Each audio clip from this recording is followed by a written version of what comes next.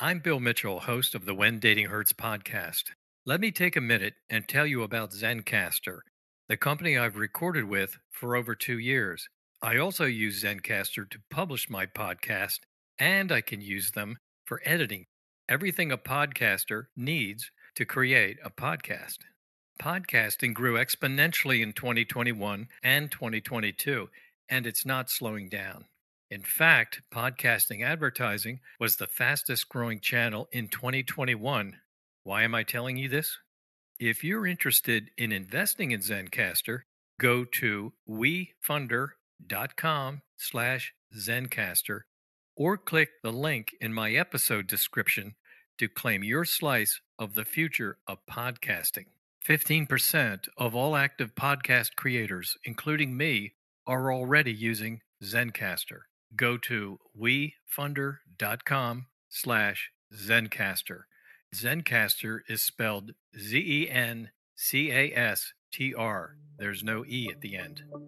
Thank you.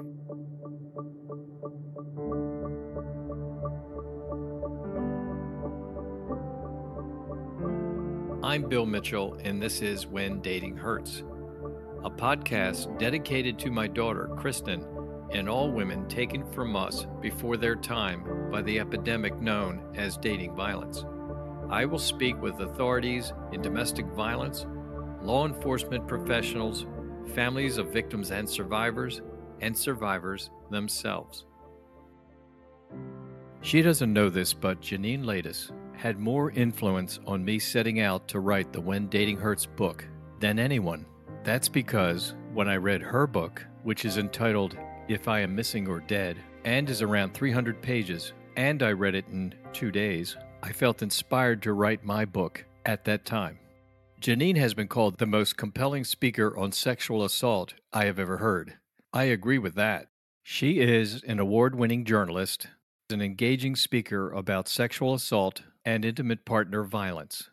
I could go on and on. You can learn more about Janine at janinelatus.com. I've been working up to having someone of your stature on this podcast, and without any more intro, here you are. Thank you. It's a pleasure to be here. And I'm sorry that we're both qualified to be here. Yes, that's a brilliant way to put that. Thank you very much. Janine, if you could just roll the calendar back and take us to your earliest memories growing up with your sisters and your parents, and tell us where things started so we have a good basis for where things were and then where they went. Unfortunately, I think there is a line that's pretty straightforward between where they started and where they went. I was raised in a fairly traditional 1960s, 1970s home, and my father was quite dominant, and my father was quite hypersexualizing at all times. What does that mean, hypersexualizing? It means that he would say things like, your chest is so flat we can iron clothes on it. Yes, I've heard that type of thing He would before. say, you'd see like somebody like Mary Lou Retton or Nadia Comaneci performing those amazing gymnastics moves, and he would watch and he would say, "God, she's flat." Mm. He said to one of my high school teachers, "If I told you you had a beautiful body, would you hold it against me?" Pretty humiliating when you're the kid. Yes, that would change the entire dynamic of teacher, student, Yeah, and teacher, parents, really everything. yeah, it Ugh. really does. He used to pull not my classmates, my teammates down on his lap and like rub himself against them. So these were your gymnastics teammates, were they? Yeah, even when we were in high school, he would do that. I mean, the women now still mention it to me. It was just ubiquitous. Everything about that, all we had to offer was our sexuality. That's who we were, regardless of how brilliant or talented we were. Well, what kind of a house did he grow up in? I mean, there must have been some background in this, right? Some history, something that he saw or learned. There's no reason to believe that he saw it in his home. He's got six or seven brothers and sisters. Nobody else is like this at all, and they've always all been appalled by him. Did you ever get to the point where you heard something from someone in the family that this is where this entered his mind and became part of him? There's been some speculation that, a visiting uncle at some point may have done something, Okay. but that's everybody kind of speculating, trying to come up with a reason for him to have become how he was. Hmm. Yeah. So that's your father. Did you ever get the sense that your mother knew this was going on when this was happening around you or to you? He would there are pictures of him at the country club with his arm around another woman, but his arm's all the way around and he's feeling her breast. And my mom was there, and he was always, and he would mock her. You couldn't find your way out of a paper bag, you can't take a photograph to save your life, your singing sounds like a braying donkey. I mean, it was just insult after insult after insult. But you have to remember, it was an era when my mom could not get a credit card in her own name yet. Yes, that follows. And She probably didn't yeah, have any credit at all at that time. She hadn't established credit. right, and you couldn't work outside the home without your spouse's permission, and for a woman to work was to imply that the man could not support the family. So as much as we want to say, why didn't she do this or that? Because society wasn't letting her do this or that. It's like she was incarcerated in her own home. Right. Which, by the way, without jumping out of the timeline, when she broke free, she took off like a skyrocket. It was Good. awesome to see. That was Yeah. all there the whole time then. Yeah. Yeah. So at this point, Dad's looking kind of rough in this story, sadly. Did he ever have his day with you? Kind of like his day in court with you, where you sat down with him and said, Dad, you didn't present yourself very well? Or is that one of those things in life where you say, don't touch it, just leave it alone? We had the conversation and we had letters back and forth. And then later, when my book came out, he wrote me a letter that said I was a Latus and I was supposed to have a sense of humor, Oh, that I was exaggerating, that I was imagining things. Yeah, it's like you mistook it. basic gaslighting 101. I've been on the verge of saying the word Yeah, gaslighting here yeah, for maybe about 2 minutes. yeah. Is he still among the living at this point? He is not. He is not. Okay. How about your mother? Mom is not only living, but I'll see her for Christmas in a couple of days. Oh, Ah, yeah, I know you're yeah. not supposed to ask a woman's age, but how old is your mother? 87 and rocking it. She's just rocking it. Good. She's got a lot Yeah, of yeah. mileage left. Which means I have a lot of mileage left, which I think is great news. It's like when I speak at the 40-year anniversary of a domestic violence shelter. On one hand, it's thank you for doing this for 40 years. And on the other hand, it's why do we still have to do this for 40 years, Do you think there's more of it, or do you think it's just that more people are reporting? You must have thought about that one.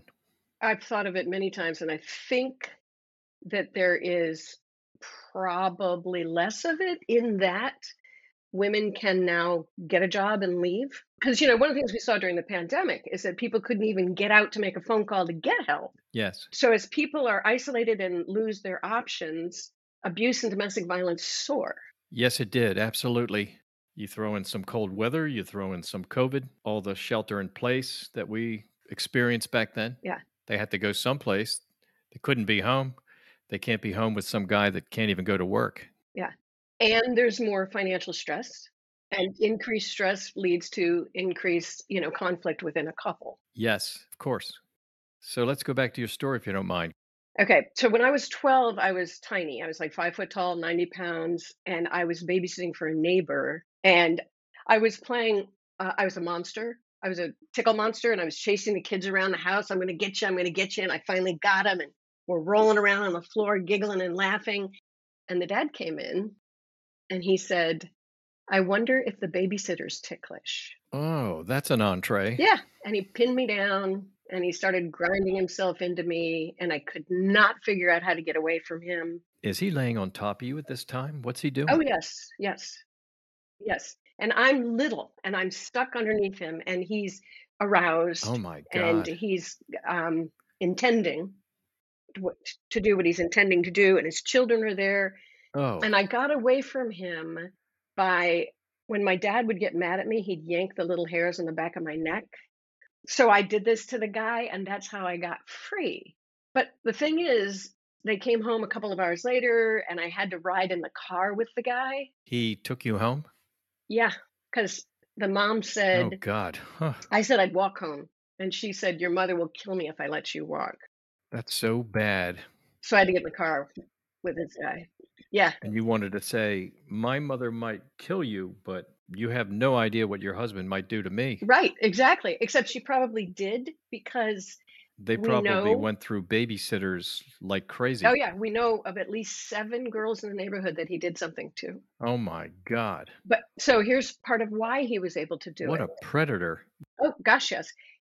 So I rode home and the guy said to me, we're never going to tell anyone what we did, Oh, will we? right. You would be complicit at that point. Right, because we did it. Yeah. And so first thing I did was I told. I ran upstairs, Mom, Dad. And Mom looked at Dad, and I looked at Dad, and my father said, never tell anyone or they'll know you're a slut. Good handling of that So one. you know for the rest of your life you have to keep such things What secret. a burden. But the thing is that when they have, Horrible burden. yeah, so when they've interviewed convicted rapists, which is a very small pool of people because most people never get convicted, Oh, they found that they had raped an average of 8 times before they were caught. now is that 8 times So, or is that 8 people? well, all I know what I read was what I read. Yeah. And so you're looking at somebody like my dad saying, "Don't tell anybody." So after that, the guy goes and he sexually assaults Karen down the street, and then he sexually assaults Colleen, because all of our parents were saying, "Don't tell anybody." And I'm telling you, I'm pretty sure my father was protecting him at least as much as he was trying to protect my quote reputation. And of course, his reputation, because being the father of a quote slut would have been a bad thing. This whole story is a piece of work. He's a piece of work. It's just so horrible, and I've heard so many stories, and this does have some similarities of how this becomes this enabling way to go so that everybody else besides you doesn't have a problem in life. That's the way it goes. So you can carry the entire burden of what someone else did to you, totally unsolicited in any way. I also need to tell you, Bill, that there are generations of victims who have never told anybody. Oh, I'm sure they'll carry it to the grave, sure. Yeah. So my mother and I were in a vehicle. She was probably 75 at the time. And she told me a story. She told me that when she was a little girl, she was walking down the alleyway between her parents' house and her grandparents' house. And the neighbor boys dragged her into a garage. And she said, I wouldn't say they raped me exactly, but they did everything but. And I've never told anyone. That's nightmarish, living a nightmare. Yeah. When I think of violent things that have happened to me in my life, and they're not in the same ballpark as any of the things you're talking about, and yet what happened to me, I still relive them at times. I still go back to when in elementary school or high school, some kid hit me or somebody bullied me, some fight on a bus or whatever happened. And I go back and I think, wow, that was so bad and banging into the seats. And this is a thimbleful compared to an ocean of misery that these people just like great saints just carry through their entire lives. They feel like they can't tell anybody or they've been told they can't tell anybody and they're just flat out stuck with it. It's just Yeah. That's why if you've ever seen me in my work attire, I wear a t-shirt that says we need to talk. Because the idea that what happens in the home stays in the home, that's getting us killed. That's letting perpetrators get away with things. But I also tell you, I will wear that shirt through an airport and people veer out of the way. We need to talk. No, anything but that. Yeah, right. Exactly. Exactly. yes. Okay, so we got you to 12. Where do we go from there? I left home while I was in high school because In high school, you what, 16, 17 then?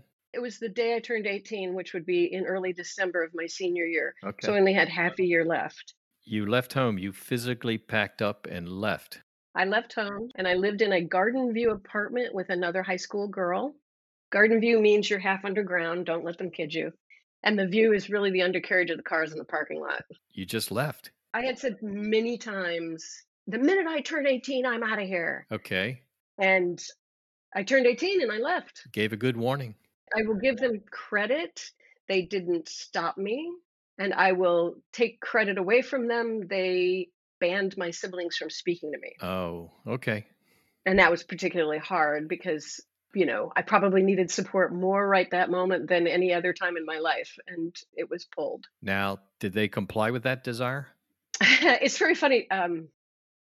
You can't see it behind me, but there's this pair of pink beanbag lips that are like the size of a Oh, I have seen that type of thing. yeah. Yes. So my little sister made them for me, and she had written on that, "I love you no matter where you are." And she had gotten off the bus at the high school and stuck it in the mailbox of my favorite teacher, and then run all the way to the junior high to be at class on time. And so then my teacher called me aside and said that there's something for you. And that's when the teachers found out that I wasn't living at home anymore. Oh, Yes. oh, this is your sister This Jane? is my sister Amy, my youngest sister, the youngest one. Oh, okay. Okay. Okay. So you're 18, you're living alone. Right. And the drinking age in Michigan is 18. And my roommate and I go to the Green Door Disco. We are dancing to ABBA's Dancing Queen, Young and Sweet, barely 17. Oh, yeah. I was thinking about that song. As soon as you said Dancing Queen, yeah, I got that. But there's honestly a line that says, "You're a teaser, you turn him on." And you don't pay attention to the lyrics until you pay attention to the lyrics. Oh, Yeah. have you had that happen with other songs, by the way? With what? Have you had that happen before where you had some song, you kind of like it, and then life circumstances change and it takes on a whole new meaning? Yes, of course. Or every move you make, every step you take, I'll be watching you. Stalking. That one just makes me shudder. Remember the Rolling Stones song, Under My Thumb? Yeah, exactly. I mean, there you go. Yeah.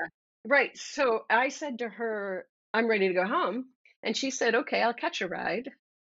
And so I get into my white Pinto with the orange top, very fancy car, drive home, and I park my car and I run down the steps to my door and I open the storm door and I put the key in the lock and a hand hits me on the back of the head. A guy had followed me home from the bar and he smacked my head against the door and he dragged me inside and he raped me Oh, oh my God, I'm so sorry. on a cheap coffee table with really sharp edges. And so my back was all torn up. And when my roommate got home, she found me curled up in a ball on the floor and she helped me into the bathtub and she washed me off and she put methylate on each of those little wounds. And if you remember how much that stings, it's Mhm. insane. And we swore we'd never tell anybody because we'd gotten separated. We'd been flirting, we'd been drinking, we'd been, dancing. And I couldn't ID the guy. Oh my God. You probably never got a look at him, did you? Not really. Yeah. And if I went public, everybody would know I was a slut. What does that say about you? Yeah. Yeah. What an education you're having. Yeah. Oh, But I am very fortunate to be resilient, clearly. and I finished high school, and I finished college, and I went to graduate school, so that was good, It's very good. Very good. and I met a guy. You met a guy. Yeah, I hope this gets better. it gets better. He was handsome, and he was a Okay. med student, so he was smart, and he Okay. had a trust fund, which I was a grad student, I was really poor, so anybody who had any money was great. Is that from grandparents or parents? It could have been from either. It was Okay. generational. Okay. All right. Yeah, Okay. generational wealth. Yeah. And that Thanksgiving, we went to his parents' house, like this McMansion with this golf course for a lawn. And we go in, and he and his father go into the study for some scotch. And I'm given an apron. Oh. Oh. Oh. See, we say that, but how many Thanksgivings do you see the men go watch football and the women go clean up the kitchen? I mean, we still do that at a very large extent. And so the presumption was that I was going to help. And so we got all that great food out and we put it on the dining room table and everything was perfect. And then she said, "You can go get the men." And my boyfriend pulled my chair out for me, smooth the linen napkin on your lap. Father says the blessing over the bounty. And then he stops and he says, "Where the fuck are the yams?" And he picks up the turkey and he throws it at his wife. And it's clearly not the first time because she ducks and it slides down the wall. And he storms back to the study. And my boyfriend says, "Help her." And he follows his dad. I was so humiliated for her, but I was also just so shocked. Just shocked. Who talks that way? Who throws food? You're an adult. Like, what are you doing throwing a turkey? Yeah. So she and I scooped it up. Oh, what are you supposed to do with that? It's exactly what happened. Are you supposed to put it back together and do a second take at this? Is that the plan? Exactly. Not a word. Oh. Oh, really? Not a word is Yeah. spoken? Since my book came out, I've been shocked by how many people have been at tables where somebody flung food, Kind of tradition. a major piece of food, not like flicked a pea at somebody, but threw the whole pan of mashed potatoes. Oh, God. It's been too eye-opening Uh, to be on this journey. So anyway, I did the thing that we all do when we're of a certain age. I decided I could fix him.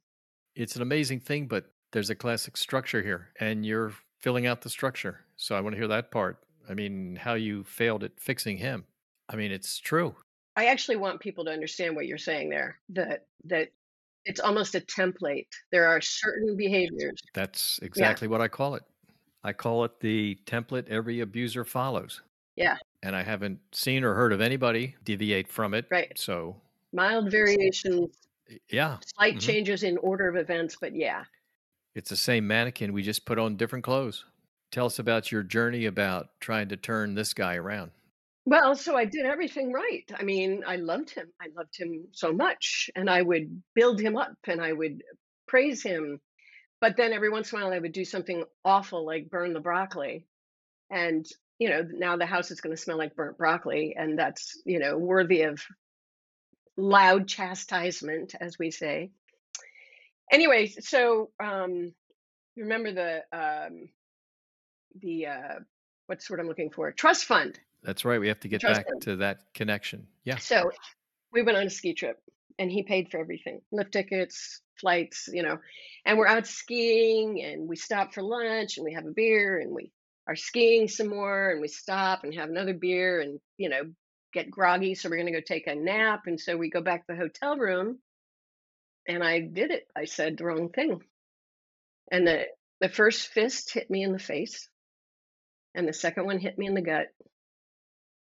And I fell down and he started kicking me and he kicked me and he kicked me and then he fell down next to me and he was sobbing, just sobbing. And he grabbed me in his arms and he said, "I'm so sorry. I am so sorry. I am so sorry you made me do that." Oh, ugh, And I had to stay with him for 3 days. ugh, And the thing is ugh. my uncle Tony lived about 5 miles away with my 7 cousins. Uncle Tony would have taken care of it if I had called Uncle Tony. But again, I was too ashamed. Because we've got to address the shame part about this, that I chose somebody who would hit me, that I said the wrong thing, that I, was now a battered woman. I'm not going to go tell my uncle that. I mean, it's too embarrassing. For sure. There's all kinds of things will come out of that. Yeah, I mean, you'll unleash all those different demons, and you already have a big one to start with. Do you have any idea what you said to him before you got hit? I do not. Okay. And it was Probably something rather benign. Sure. Right. it was so insignificant that I can't remember what it was. Just one more thing than he wanted to hear. Yeah, yeah. Ugh. And over the years I've heard, you know better, or I was joking, or where's your sense of humor, or you're exaggerating, or you're overreacting. It's never, you're right, I shouldn't tailgate, you know, or even, do you want to drive? Because yeah. So anyway, That's amazing stuff. Go ahead. I had to stay with him for 3 days, and again, shame. Were you skiing or doing anything that resembled that before the punches during those few days, or was it like we're in separate parts of Um, of the chalet, the resort? we're in the same hotel room together. I mean, are we to an outsider looking like everything's fine? Or are we in two corners of the room watching each other? I couldn't go out in public. I had a broken nose and black eyes and broken ribs. Oh, no. God, that's so Yeah, bad. yeah, Ah, yeah, I'm so sorry. it was bad. This guy really hit you hard. Oh my God, That that's and horrible. kicking. Mm, Yeah. Anyway, so we get to the airport and the gate attendant calls me up and asks me if I'm okay. mm, And I said that I skied into a tree. mm. And she said, "Honey, we've all been there. I can help you." And again, I was too embarrassed. She knew it wasn't any tree. Right. I would never. I'm dumb enough to run into a tree, but I am would never let anybody hit me. No, I'm telling you, it was an accident on the slopes. Right. Exactly. Yeah. Oh, so you get on a plane, you come back, Well, and first of all, Bill, can you imagine flying with your sinuses full of blood? It's really painful. Your ears can't clear. I mean, it's super painful. It's weird. It's not a traumatic thing. You know, being hit is traumatic. Feeling pain is not particularly traumatic, but I do remember it really clearly. Yeah. So when I got back, I called my little sister Amy. It was one of those conversations where we were blathering about all kinds of stuff, and then I finally said, "You know, he hit me," and she said, "What?" I told her my nose is broken, I got black eyes, I think my ribs are broken. And she said, "Well, you broke up with him, right?" And I said, "No, no, we'd been drinking. You know what his parents are like. You know what a pain in the neck I am." And she went silent on me. And then she said, "Are you going to wait until he kills you?" that's what everybody would say. Right. Like, what more do you need? Yeah. Yeah. Stunning words, just stunning words. Oh, those are oftentimes last words, aren't they? And the irony coming from her. Yeah. Anyway, with her help, I got out. And So from meeting him to you're done with him and you're away from him, how much time would you say? I would be guessing at this point, but it's about a year and a half. I mean, it was a sustained relationship. It wasn't, we hadn't just met and then he hurt me. Right. Yeah, Were there other incidents of him hitting you? There must have been. there were. And there were also other, but they were all little things like he just happened to shove me so that I fell back on the coffee table, or, he just happened to grab my arm such that he left bruises on, how soft the underarm is. Yes, of course. Yeah, yeah. Um, and he he fixed me. I mean, when we'd come home from a party, he'd tell me, "Your jokes aren't funny." So I learned not to tell jokes. And, you laugh like a hyena. So I learned not to laugh. And So you had all the do's and don'ts. You had the whole playlist. yes, and I was corrected constantly what I wore, who I talked to, how I talked. How you cut your hair, maybe? That was non, Makeup? I don't know. it was mostly Oh, clothing.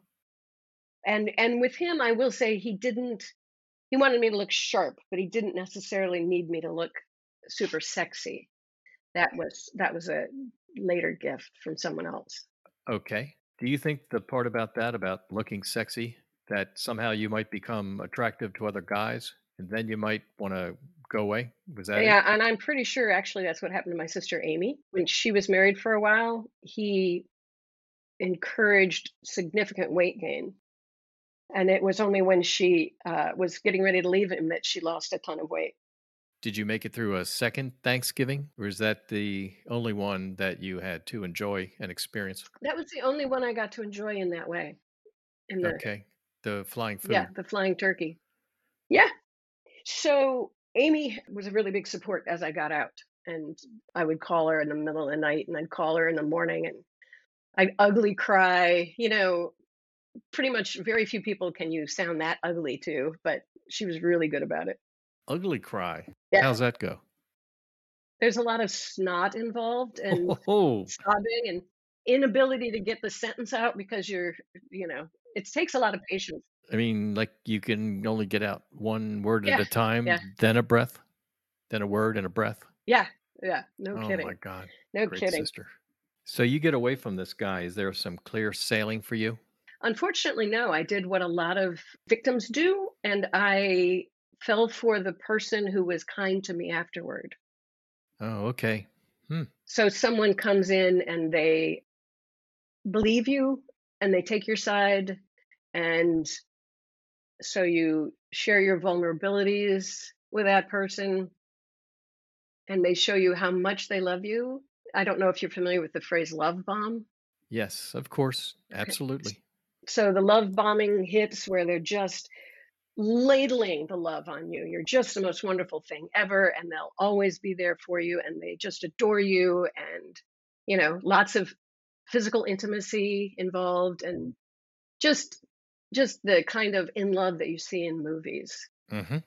What Mm-hmm. happened? Yeah, Okay, right. yeah. And you think all of that was an act to kind of bring you in? No, I'm not even sure he recognized it as an act. I think that Do you think it served some higher purpose rather than an honest purpose? right, higher purpose makes it sound exalted. Maybe an ulterior purpose. Right. No, It sounds like it was kind of a good thing, but it's not. But I mean, do you think it was sort of a, however it got there, kind of an entrapment situation? exactly. And they always do, you know that, you know? Because it's like he got to learn all of your vulnerabilities. So he's got that Right. on his dashboard. He can use that if he wants. I think I mentioned earlier that my father used to say, "Your chest is so flat you could iron clothes on it." Yes. So my husband started in on, "I know it bothers you. I know it bothers you. Uh, I know you'd feel better about yourself if you had implants. I know you would feel sure. better." Yeah. And he kept saying, "I can make that happen. I can do that for you." I can write the check. And eventually I had my body cut open so that he would like me better. Oh, God. I did it, and I regret it deeply. Ugh. And there are readers or people who've heard me give speeches who talk about, some of them talk about how no, they wanted it and they're happy about it. And others are like, he insisted, or I, and my ex husband actually subsequently married someone 20 years younger. And within a month of their wedding, she had had it done too. Yeah. Yeah. So he would, you know, I have such gorgeous legs that it would be better if I wore a shorter dress, and maybe a shorter dress, and maybe a tighter dress, and maybe a push up bra, and maybe stiletto heels. And then maybe, think about this. On one hand, he's being seen with this eye candy, and that raises his status. But I'm walking into the grocery or the hardware store, and the helpful hardware man is a very helpful hardware man. And I'm up all night with that finger in my chest. You want him. Did you go behind the lumber? Did you go behind the tools? What did you do? Did you give him your number? I would be accused all night long. And there's only so many ways you can deny anything, you know? One day he was going to work and so I want you to understand this, and I want your readers or your listeners to understand this. Abusive relationships are high drama.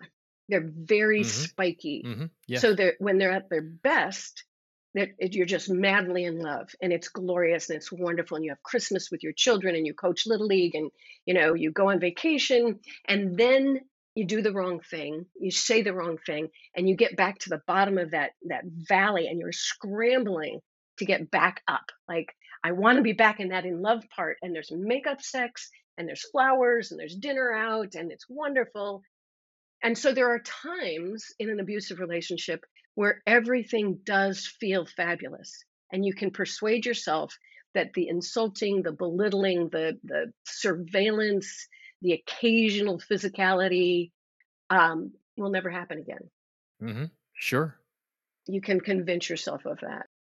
And so, yeah, so on this one particular day, I was standing at the front door waiting to wave goodbye to him, and he went down to the garage and he, backs out. He's going to go to work. And he pulls out onto the street, Mm. and I'm standing there waving, and all of a sudden he slaps it into reverse and he fishtails back up the driveway, and I know I'm in trouble. Oh. and I know he's coming through that door, and I know I've done something wrong, and I cannot figure what it is. And he comes storming down the hall, and I'm getting smaller, and he's getting Ugh. bigger, and I Ugh. don't know what it is. And he rips open the door and he says, "Who sent them?" And on the Mm. stoop is a orange glass vase with a sleeve of yellow grocery store roses in it. And he grabs it and he's pawing through it and he's saying, "Who sent it? Who sent it?"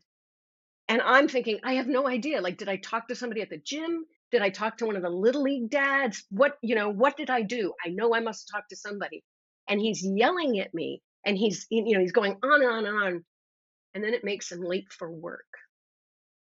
And so he says to me, "Call him and tell him it's your fault."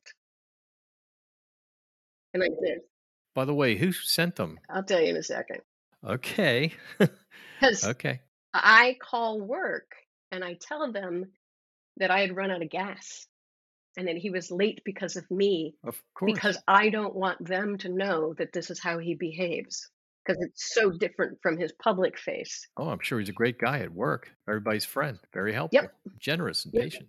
Very, Yeah. very, yes. And, a great dad in public, the whole, and then you later are, exaggerating or making it up because that nice man could never have done this.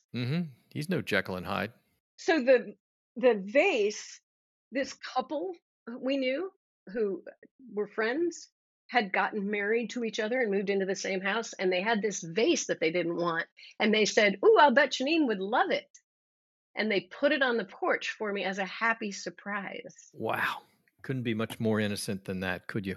No, especially since the man of the couple was actually my husband's business partner. So I mean, like, not my didn't come in from my side of the relationship. But later, I told the man what had happened and how angry my husband had been. Yeah, because I was at the end. I was getting close to the end, and the man, he started crying For real? to have caused that. For real. Oh, And so I ugh, immediately said, "Hey, it wasn't that bad. I'm overreacting. It wasn't that bad." ugh. Like, you've internalized all the crap. You wind up in the job of taking all the pain, all the agony, and then filtering it or changing it, and then giving it back like nothing ever happened, or whatever happened was so tiny, kind of forgot about it. At what point can you go to this man and say, look, this is what really happened? I mean, was that after the fact, like years later? Or you're out of there and you just have no relationship at all? No, it was before I was out of there. It was close to the end because I told, you know? Because at that point you had nothing to lose telling him, Yeah, except that I did because I felt awful because now he thinks ill of me and my husband, who is his business partner. and still was. Yeah. So I felt really bad about that. Well, it's got to be a temptation. You're never going to get even, but to at least let a little bit of it out that you need to know this guy is not quite the guy you think he is. Yeah, that, and give me some support, some sympathy, tell me I don't deserve it, because I was pretty for sure I deserved it at that point, because I was all the inadequacies that he kept saying I was. I want you to know that in the, what has it been, 20 some years since I got out, I've had a very full and successful life, and all of those inadequacies aren't enough to make me an unworthy human being, you know? But hearing them constantly, you do internalize quite a bit. You start to buy into it. Yeah. And God forbid that you do drop something in your house. It's like, oh my God, that's what he's talking about. You're almost looking at times to understand if it's true or get glimpses of maybe I'm not who I thought I could have been or what I thought I used to be. Maybe he's right. Yeah, and like, one of the things I internalized is that, every time I interacted with a man, I mean, I give him credit that he loved me so much that he was terrified that he would lose me. Uh-huh. And so if I would talk to a man, okay, that's what he says it was, but it could have just been controlling behavior, generic. But every time I would talk to a man, he would be afraid that I was going to leave him, and so Mm-hmm. he would Mm-hmm. say, he just wants to F you. That was the constant message. I would have an accomplishment, like I got on National Public Radio. And he said, "The editor just wants to F you." It was constant. That's all I was. Remember, Yes. That's where your qualifications ended. right. But remember, this is an echo of my dad. Yes, that's who I'm hearing through this. Sure. Right. Right. Once you had the first opportunity to show everything you really had all along, you really nailed it times 100. I mean, that's what I love about your story because I know where it's going. He didn't want me talking to men, so my world got smaller. And then, your girlfriends, they're just a bunch of man haters. And then family, we're family now. If your partner makes your life smaller, you're not with the right partner. Very good. That's, your partner's supposed to help you blossom into the fullest version of yourself. Yes. They're not supposed to make your life small, and they're not supposed to give Yes. fear in your life. Yeah. But then I would see an attractive man, and being a human being, I would notice attractive man, and then I'd be like, "Oh my God, you're flirting." Like it's like tentacles into your brain. Yeah, it's like every time you see an attractive guy, you think, stay away from that. Yeah, yeah, mayday, mayday. But Yes, run from attractive men. That was your mantra. yeah, You didn't want it, but you got it. Yes. but at about the same time, my sister Amy had met her cowboy. Amy was 5 years younger and whip smart, and she was divorced from her first husband, and she had lost 85 pounds, as 85 pounds, and had she and I had met somewhere, and she led the hike, which, a year prior would have been impossible for her. And she had gotten her job. She worked for the Kimberly Clark Corporation, which makes, ironically, Kleenex. Mhm. And she had gotten her job to move her job from Atlanta to Knoxville, Tennessee, because she wanted to go to graduate school. So she's got her job moved. She gets into graduate school. She's going to graduate school. She applies for a mortgage and gets it in her own name. Oh, And, she's rocking. And then she meets this guy, and he's got a cowboy hat and cowboy boots and a big rodeo belt buckle, which we later found out was, you know, bought off the internet, and a big gold chain around his neck with a gold cross on it. oh, religious. Uh, sure. At least whoever made it or originally bought it. Yeah. So he left her love notes, and Amy hadn't gotten a lot of love notes in her life, so that was wonderful. Right. And she told me that they would watch movies at night, and so she bought a big screen TV and surround sound speakers, and the speaker wire just kind of trailed across the floor to the speaker. She never did, like, put it under the carpet. Yeah, it's like when the lights are off and the movie's playing, you can't see it. That's right. That's right. And if your love interest has his arms around you, you can't see anything. I mean, she was blissful. Oh, Yeah, and then they would set the alarm for 30 minutes early every morning so that they could snuggle before she went to work. Yeah, it was beautiful. that's a good one. That one's pretty inventive. And she said before she went to work, and I said, "Doesn't he go to work?" And that's when she told me that he had priors, and that none of them hurt anybody. He'd test driven a pickup and never brought it back. He did what now? He had he test drove a pickup and didn't bring it back. Oh, test drove. He had some Okay. DUIs. He had some financial, writing checks on accounts that weren't his. Okay. He had done time, and he couldn't get a job. Prison time or county time? County jail? 3 prison terms. Oh, okay. State prison. Hmm. Yeah, so he couldn't get a job. And so she had financed a dually, like a giant pickup truck with a utility trailer and ladders and tarps and sprayers and anything he would need to set up a home painting business. Mhm. $60,000. He was into her for 60,000. And this is what, 20 years ago maybe? Yeah. So 60 is a And she lot was today.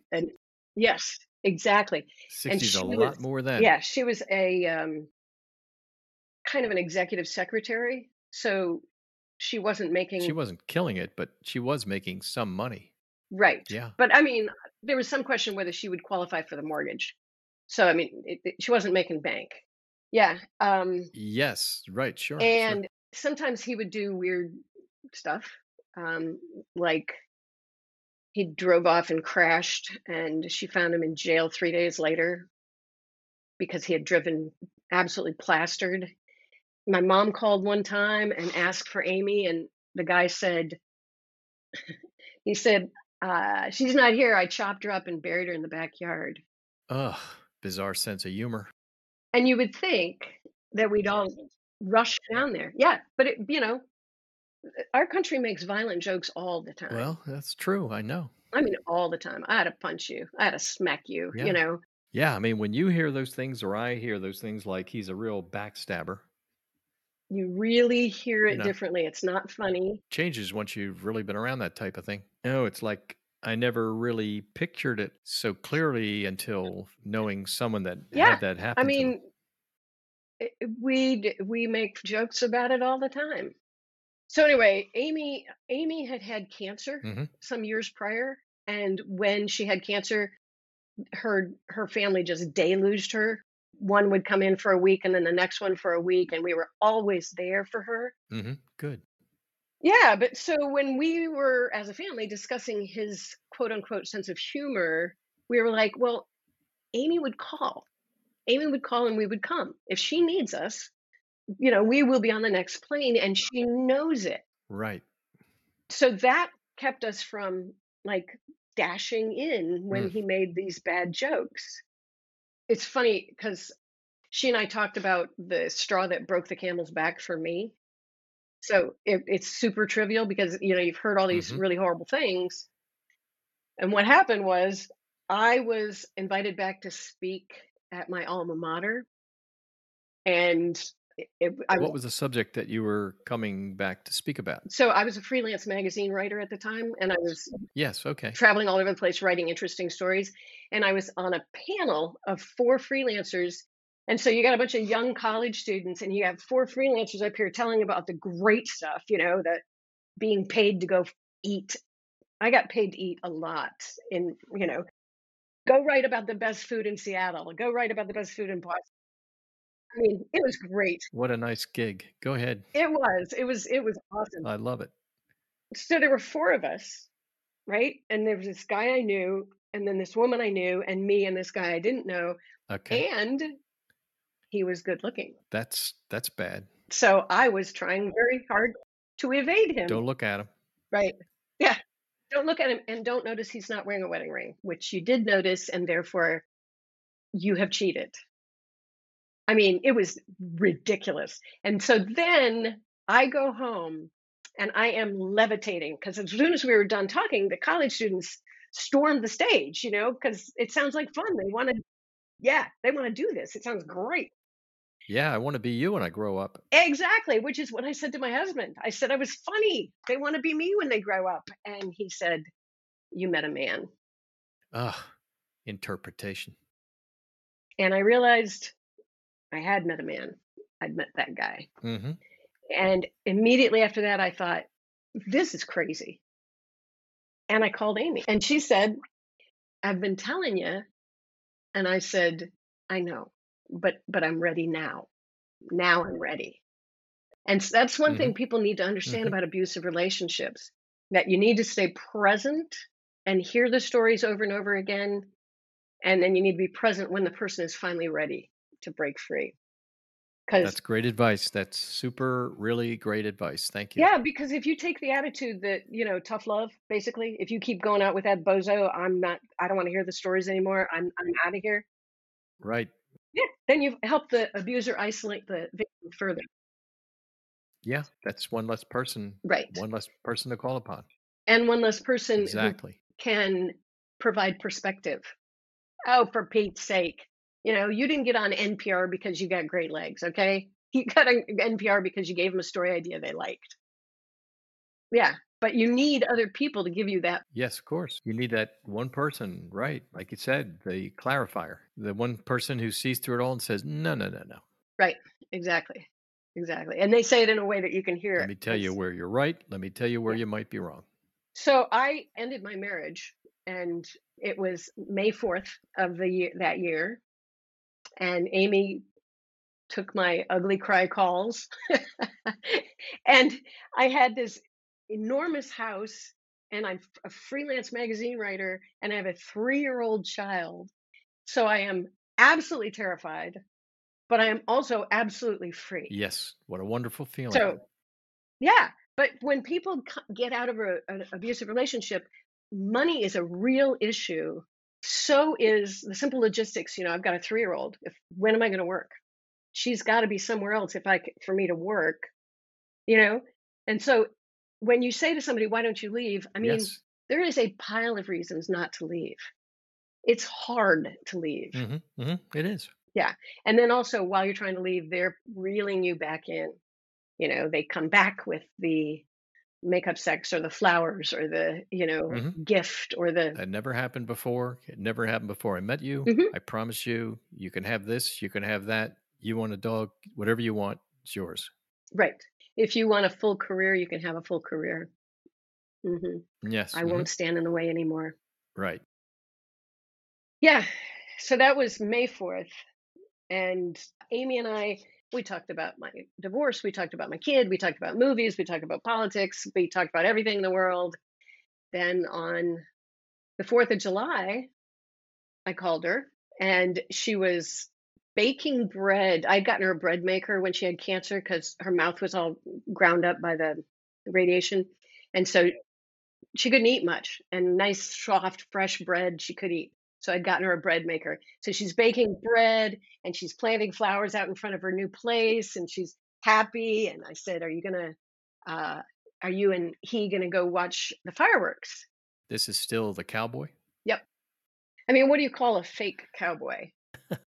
I asked her if they were gonna watch fireworks, and she chuckled and she said, "We're gonna make our own fireworks." And we laughed, Ah, okay. and she said, "I love you," and we hung up the phone. Sure, that sounds good.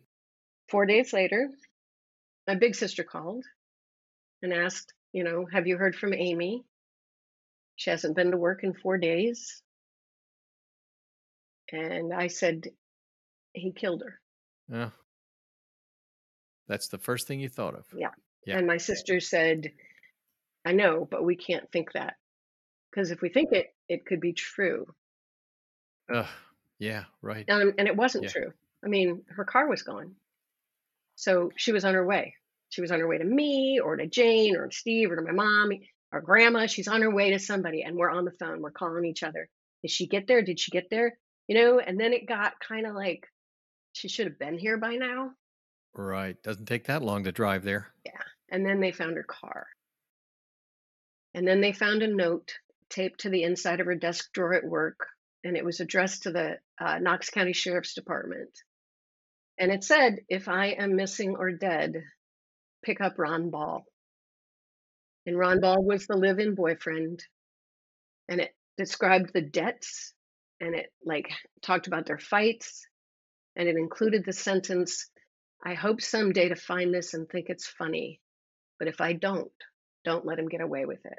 I remember that. And of course, When I Am Missing or Dead is the title of your book. Wasn't it the case where wasn't it like they thought she was not coming back, so they were clearing out her desk, drawers, and things? Wasn't that the case?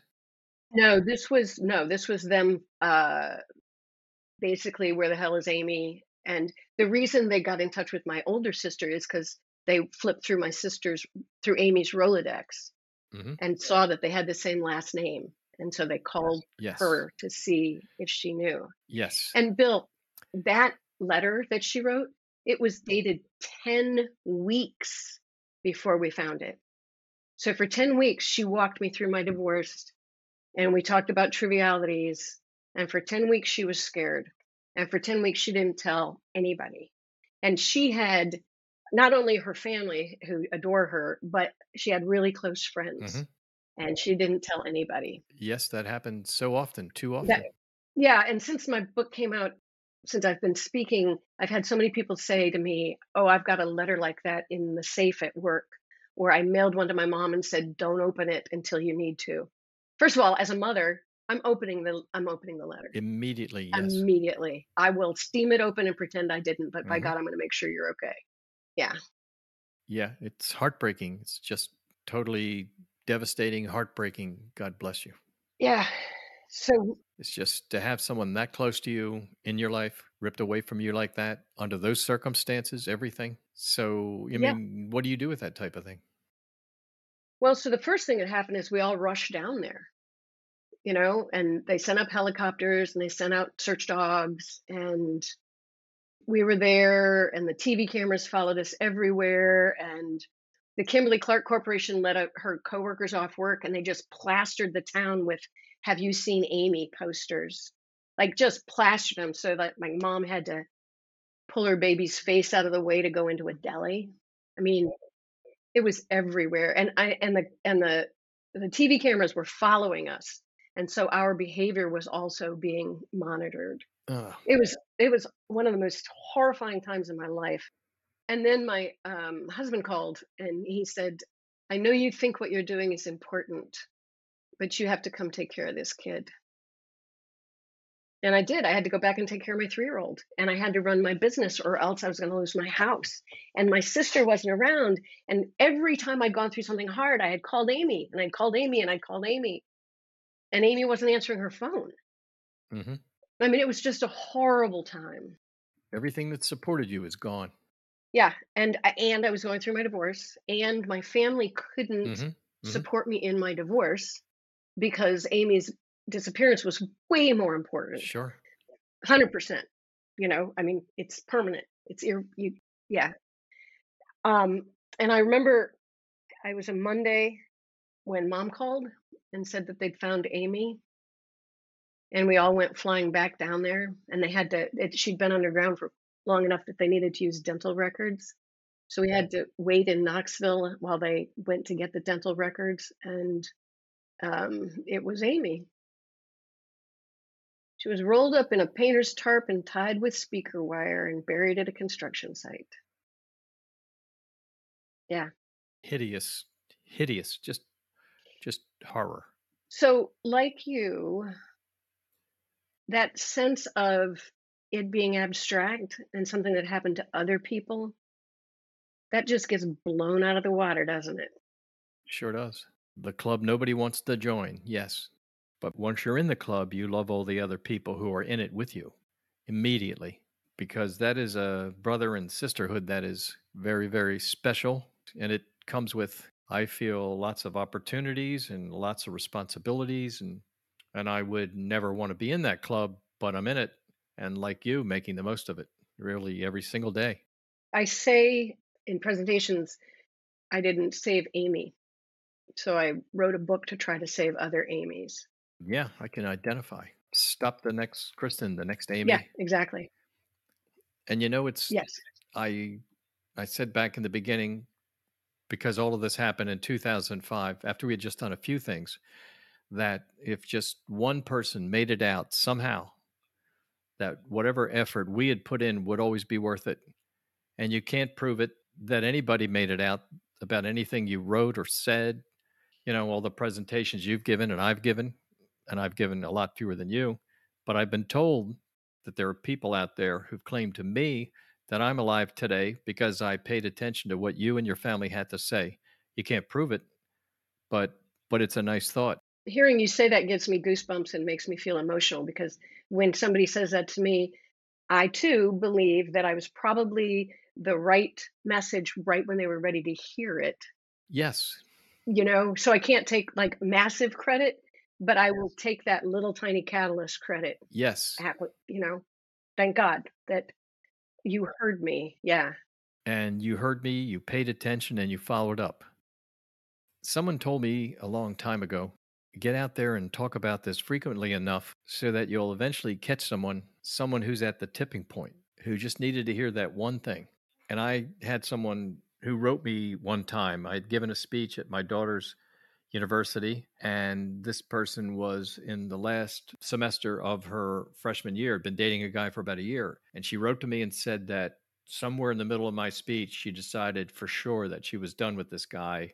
Ah, And she had heard enough. She saw herself in the speech and really couldn't wait to tell her mother, who never liked this guy, didn't care for him, thought he was bad news, unhealthy, and couldn't wait to tell her mother that she was done with this guy. that must have been so gratifying. Yeah. Someone once said to me, "That's your superpower." And it's the same thing for all of us that do that.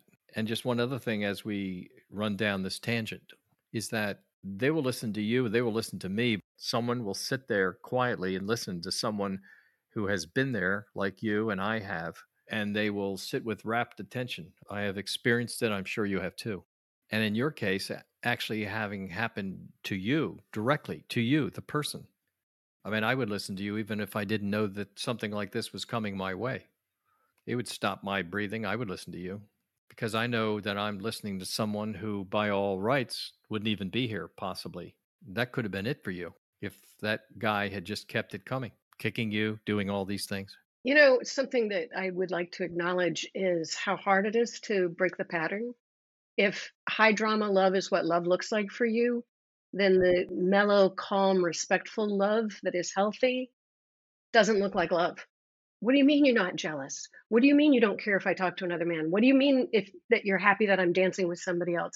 How can that possibly be love?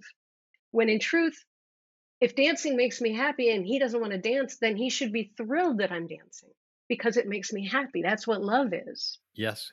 Love isn't you doing what I'd like you to do. Love is you doing what you want to do. Yes, and me being your biggest supporter while you do it, as long as it's not destructive in some way. You mentioned fear earlier, and I remember the line that love is the absence of fear. So someone who's listening to this and thinks I am very fearful of this person most of the time, it isn't love. It's just not by definition. Right. So the way I got out, by the way, or the way I broke my pattern, Oh, because remember, you're doing the grand Alaman right and left through life where your guy beats you up and another guy is really kind to you, and so you fall for that person. I took what I call a dating sabbatical, yes. and it was sustained. I mean, I consciously said, it will be 6 months and I will not date anybody. And in that 6 months, I figured out what I really like to do. I discovered that I am funny. My laugh does not sound like a hyena, that people want to be around me, that I am content in my own skin, in my own company, making my own decisions about my life, wearing my jeans and my hoodie, no more stilettos and all that garbage. And then when I entered into the next relationship, I entered it from a position of centered wholeness. I didn't need him to fulfill me. So we were both healthy and we kind of leaned toward each other. Nobody was leaning over the other one, being dominant and running the show. And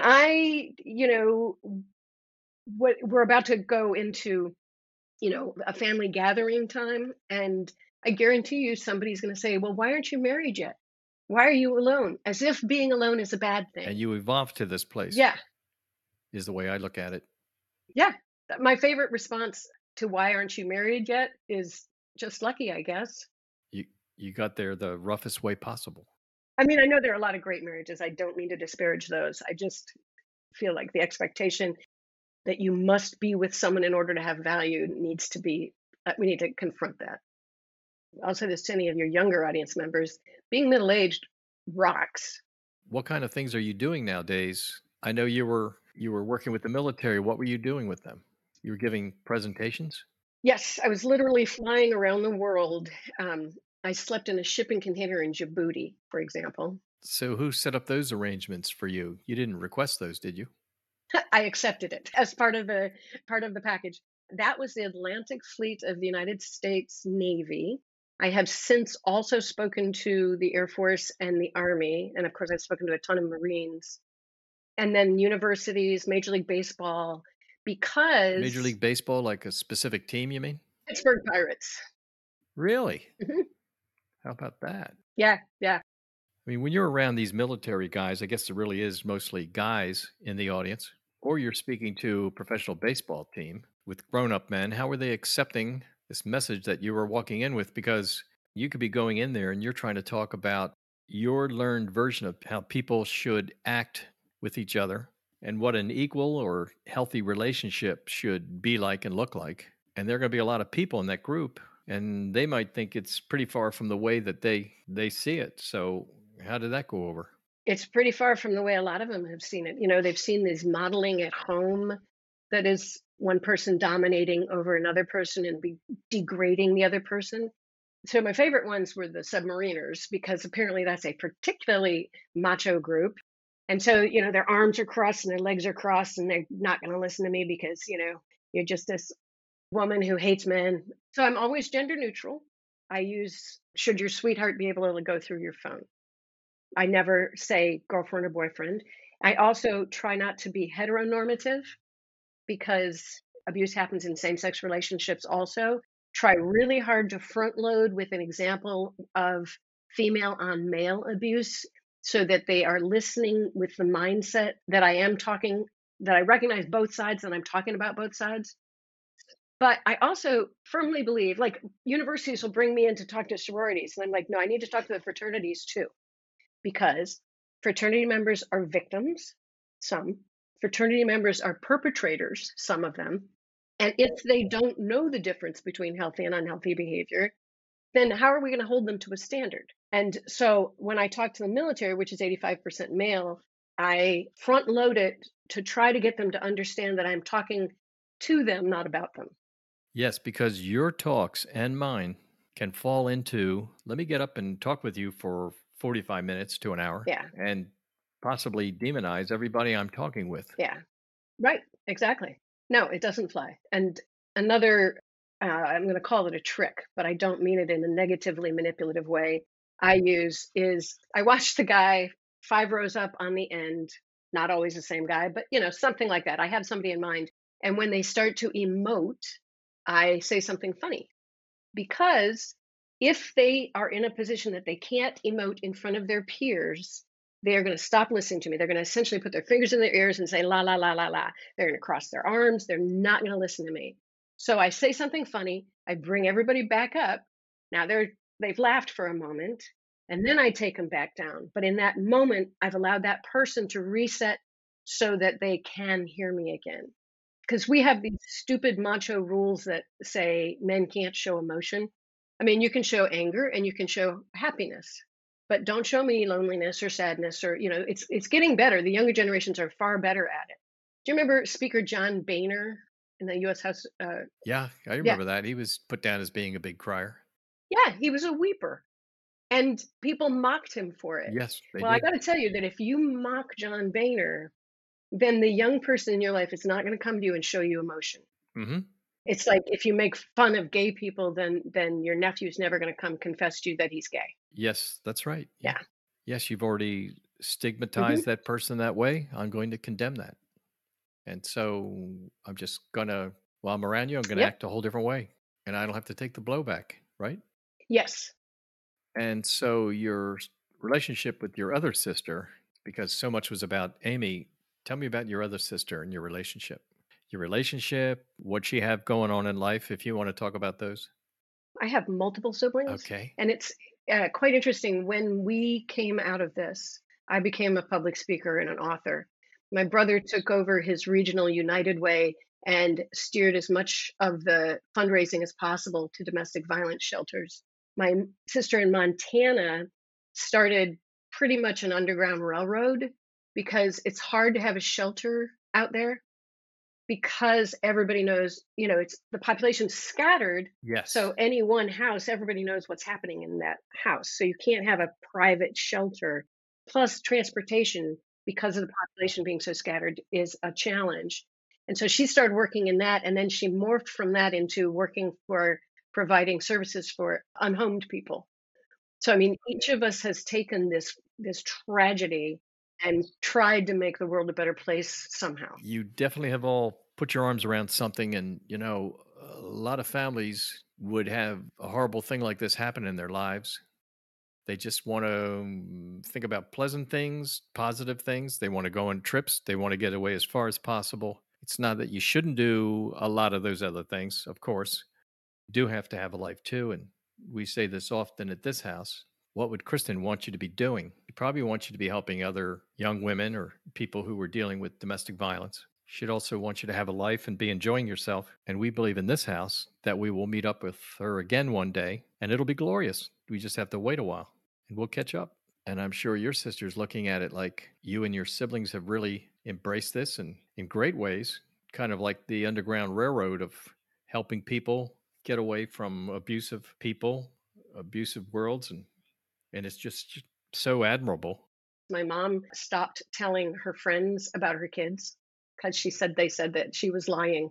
Because this one's out doing this good thing, and this one's doing that good thing. So eventually she sounded like she was bragging, and she stopped talking about us.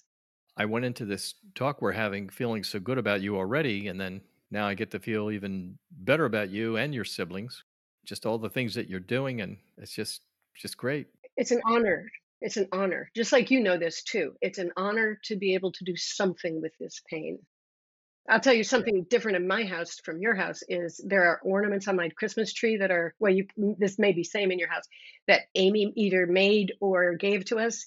And it's such a glorious opportunity to tell stories about her. Oh my God, this is from when she was in her quilting phase, or this was in her, and laugh about her, because we had a lot of really, really, I'm grateful for all the years we had with her. We do the same thing. I mean, there were Kristen's ornaments from baby's first Christmas to the ones that she made in elementary school, made by little hands that were very innocent and didn't know very well how to work a pair of scissors, as she learned later. Maybe the glue showed a little, and all those things that make them so precious and innocent and wonderful. At the top of the tree, we put an angel that's glorious and looks remarkably like her, like Kristen. We bring Kristen out all year long. Nice. But we really bring her out at the end of the year, at the holiday season. How long ago did she die? She died June 3rd, 2005. Man, that's amazing. I know. If someone came up to me and said, don't think too hard, how many years? Maybe 5 years. Mm-hmm. Feels very recent to me. Right. Very fresh, unfortunately. Do you have other children? Her brother, David, who is 4 years younger than she was, he's now 35. Okay. Nice. Janine, I can't imagine anyone with more depth, measured by experience, in the areas of sexual assault or intimate partner violence. You have seen it, you have experienced it, you have felt what it does to others and to yourself, and you've managed to find ways to use what you've lived and turned it into getting innocent women and men, I'm sure, too. We didn't talk too much about that going that way, but and getting them from the stranglehold of horribly unhealthy relationships. Those things you told me today, what people do to other people that at times they claim they have loved, it's just jaw-dropping. Your story is yours, but it's also, I have to add to it, the hundreds of stories that you have embraced. They are all really part of your story, and you've made their lives better. So thank you for giving us the gift of peace and love and better lives. I appreciate this so much, and having this time with you has been so rewarding for me. I just want to thank you. I'd love to be able to call upon you sometime and do more of this. Well, thank you for the opportunity. I really appreciate it. It was good conversation, too. Let's be in touch. Keep doing the good work. Yeah. Thank you so much. Appreciate it. I'd like to thank my guests and my listening audience for their support.